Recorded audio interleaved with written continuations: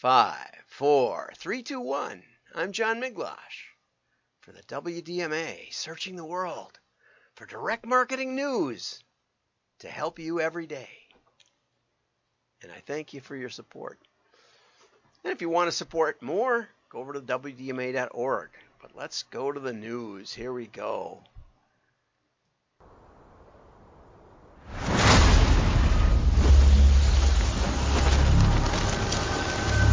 You know that feeling?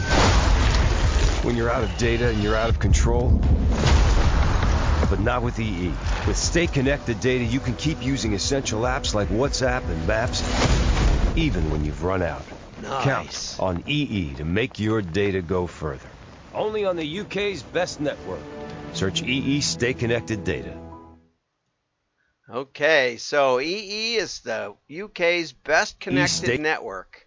Okay, so even when you're out of data, you can still get your mapping to work, because that is a problem, if you just don't have any data and it won't let you have any more. A lot of plans in the US just drop you down to a lower speed so your mapping and that sort of thing works. And what kind of a person just lets themselves run out of data? I don't know what my data is, but it was, last I looked, it was 2.7 gigs out of 4 gigs, and it resets tomorrow.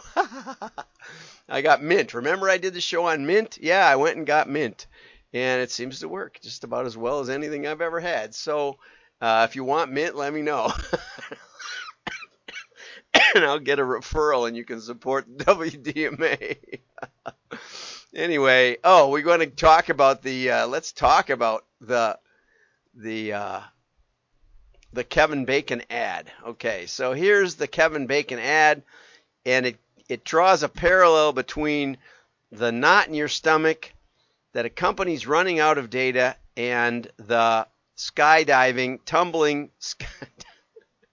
ready to die skydiving. I don't think they're the same.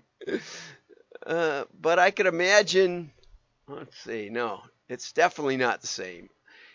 Every time I try imagining tumbling through the air and dying, I wouldn't be thinking about cell phone data. And cell phone data just doesn't give me that kind of thrill. Sorry.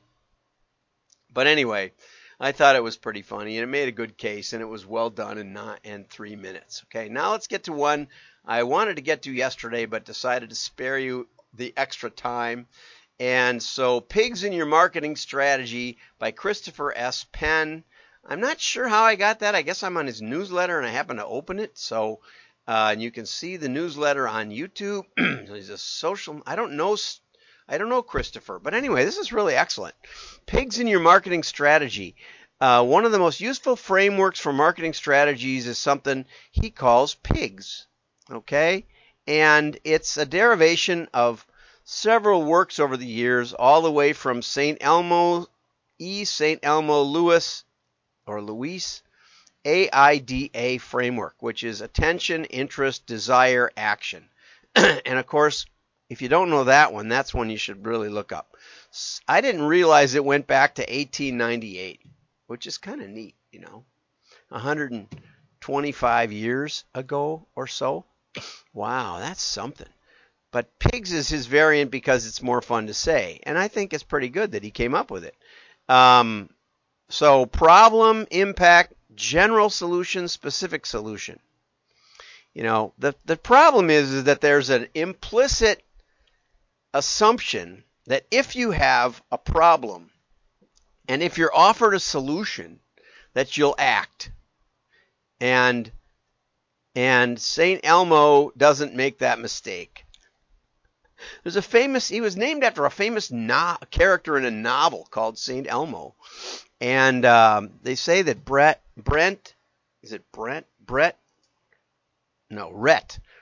Butler was patterned after this character back from the 1880s, or 70s or something. It was one of the most popular books in the 19th century. Anyway, so the first challenge is what is the problem the customer has. And there's an old saying that, when you're trying to put a hole in something, you don't need a drill, you need a hole. And there's a lot of things you can put a hole in, you can use to put a hole through something. A lot of things.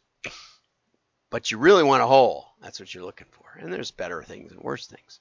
Does the customer understand they have a problem? Not necessarily. Problem awareness is one of the biggest blind spots for self-centered marketers because we assume that everyone knows what the problem is. And I think I have that problem. I didn't know I had that problem until I read this article. I think I have the problem with assuming that you know that your data is garbage.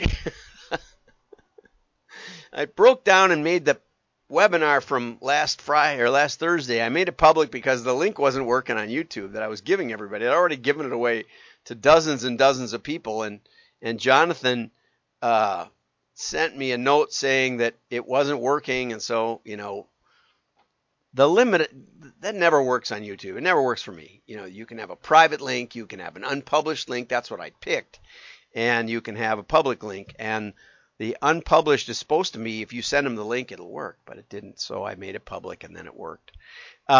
So one of the issues with spinning straw into gold is that people don't realize, because they haven't done deep enough analysis, they don't realize how much garbage is in their data, right? So one of the first things we do when we get data is we run it through some simple data hygiene. See how many dupes are in it. See how many undeliverable addresses are in it, right? And then once we load the transactions, then we make our own RFM type scoring in multiple dimensions to show that there's a lot of dead people in there that they think have decent RFM scores. We oftentimes do an initial mailing with their RFM scores versus the ones we come up with. And with Park Seed, I think we beat their revenue per piece by 160% the first drop when we went head to head against their scoring method versus ours. So there can be significant gains. 160% more, that's more than double the revenue per piece. And that translates into our side was profitable, theirs wasn't. So in a sense, if you compared profit per piece, ours was infinitely better because theirs wasn't profitable at all, whereas ours was. And so we dramatically helped them. And I need to get that into some of these talks I've been doing. So anyway, if you're not getting enough leads, then probably people don't realize that they have a problem. And data is kind of like that. If you don't want to open the data and look at it, which who wants to, then that's where you start. The second challenge is the impact. What is it costing you? And like I said, in the case of Park Seed, which is a recent client, in the case of Park Seed, it was, it was the difference between profitability of their customer file and unprofitability. And finally they hired a bunch of digital data people and went all digital. And I hope they survive that. Many companies don't. And I hope they give me a call when they decide that digital alone isn't the answer. But anyway, so what's the impact if you do nothing? The impact might be the end of your company.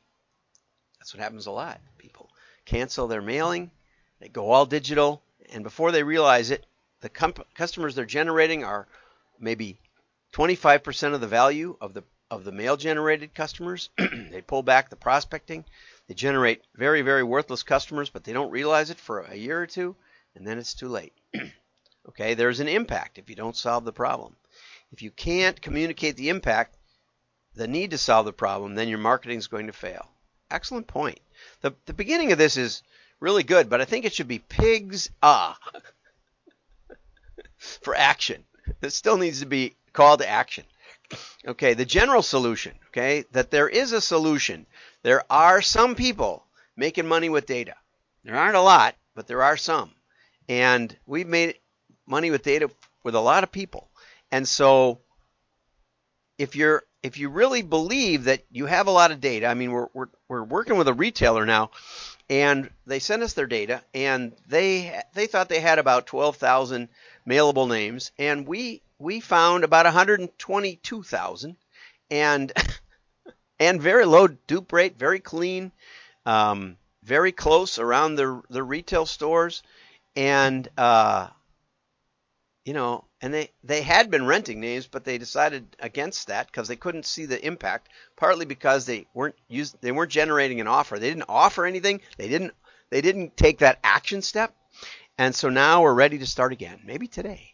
And we've been working on it for about 6 months, but we need to pull the trigger. We need to take action.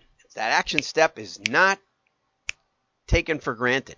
So show them that there's a general solution, but then why are you the answer to their problem? Okay? The specific solution, us. And in our case, the answer is because we have probably the longest proven track record. I would guess we're by far the most experienced modelers in direct mail. 40 years of consulting experience, but we started doing our first modeling in 1994. So that's coming up on 30 years of absolutely valuable modeling, making millions of dollars for people. Now, modeling isn't the only solution. We've also developed a lot of analytics, simple analytics that you can understand. So marketers are most comfortable talking about themselves, which I guess that's probably true. If you watch my webinar, that's probably about all I did. But if you're losing to named competitors all the time, the customer understands the problem, the impact, the general solution, but they don't pick you as the specific problem, as the specific solution. Okay?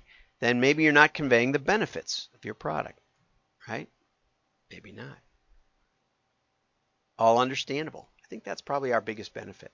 That I taught Dick Cabela about modeling, and everybody said, don't even try, because he hates computers. But there are answers, and the answers are available. So you need to take the time to learn. And if you're using modeling tools that are completely opaque, that you can't understand, that they don't tell you, one of our great clients said that another company beat us in a head-to-head test in modeling. Now they had a piece of information that we were supposed to have, but were never given. And I begged for it, and they promised it for 2 years. And then they went to the company that makes that piece of information, and it's not a surprise to me that they beat us. But I asked them, well, what do you think it was? And they said, well, they have their secret sauce. So they didn't tell you how their model worked or what it was doing? No, they didn't tell us. They won't tell us.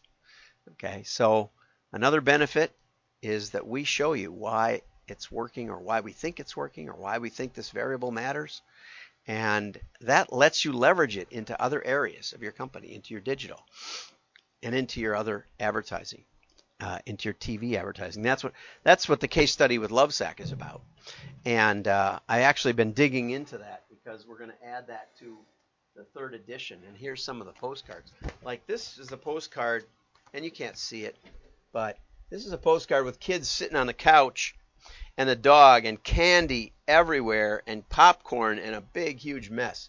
And that one I thought was going to be the best. And it says the only 100% machine washable couch. Dog friendly, junk food friendly, kid friendly. I thought that was going to win. But I think it was a little too specific.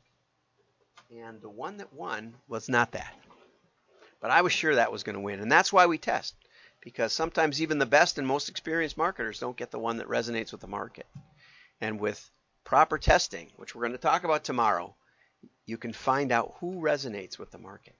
So I also put down here, over here, so your marketing campaigns should have elements of each of the PIGS stages in the market and call to action.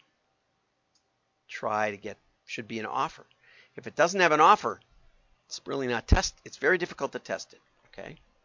And so A is important, and I'm not going to let go of A.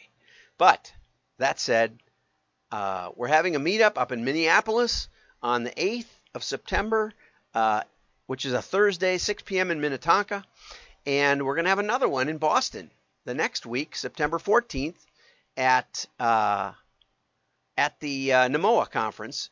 And time yet to be determined. I haven't looked at the schedule yet. We usually do it. Usually there's a little cocktail party or something, and get together on on the first night, and then after that we go over to the bar and have a beer if you want to, or water, or whatever you want, and we talk direct marketing just off to the side. I'll be wearing my Wisconsin hat so that you know who I am in case we've never met, and we always have a great time, and oftentimes there's Wisconsin had the most attendees, I think, year after year after year, maybe second only to Massachusetts, where it was really founded, the New England Mail Order Association or something like that. But Wisconsin, for sure, when it was in the Chicago area, Wisconsin always led the field, and Wisconsin often is really represented out in Boston as well. So look for you there.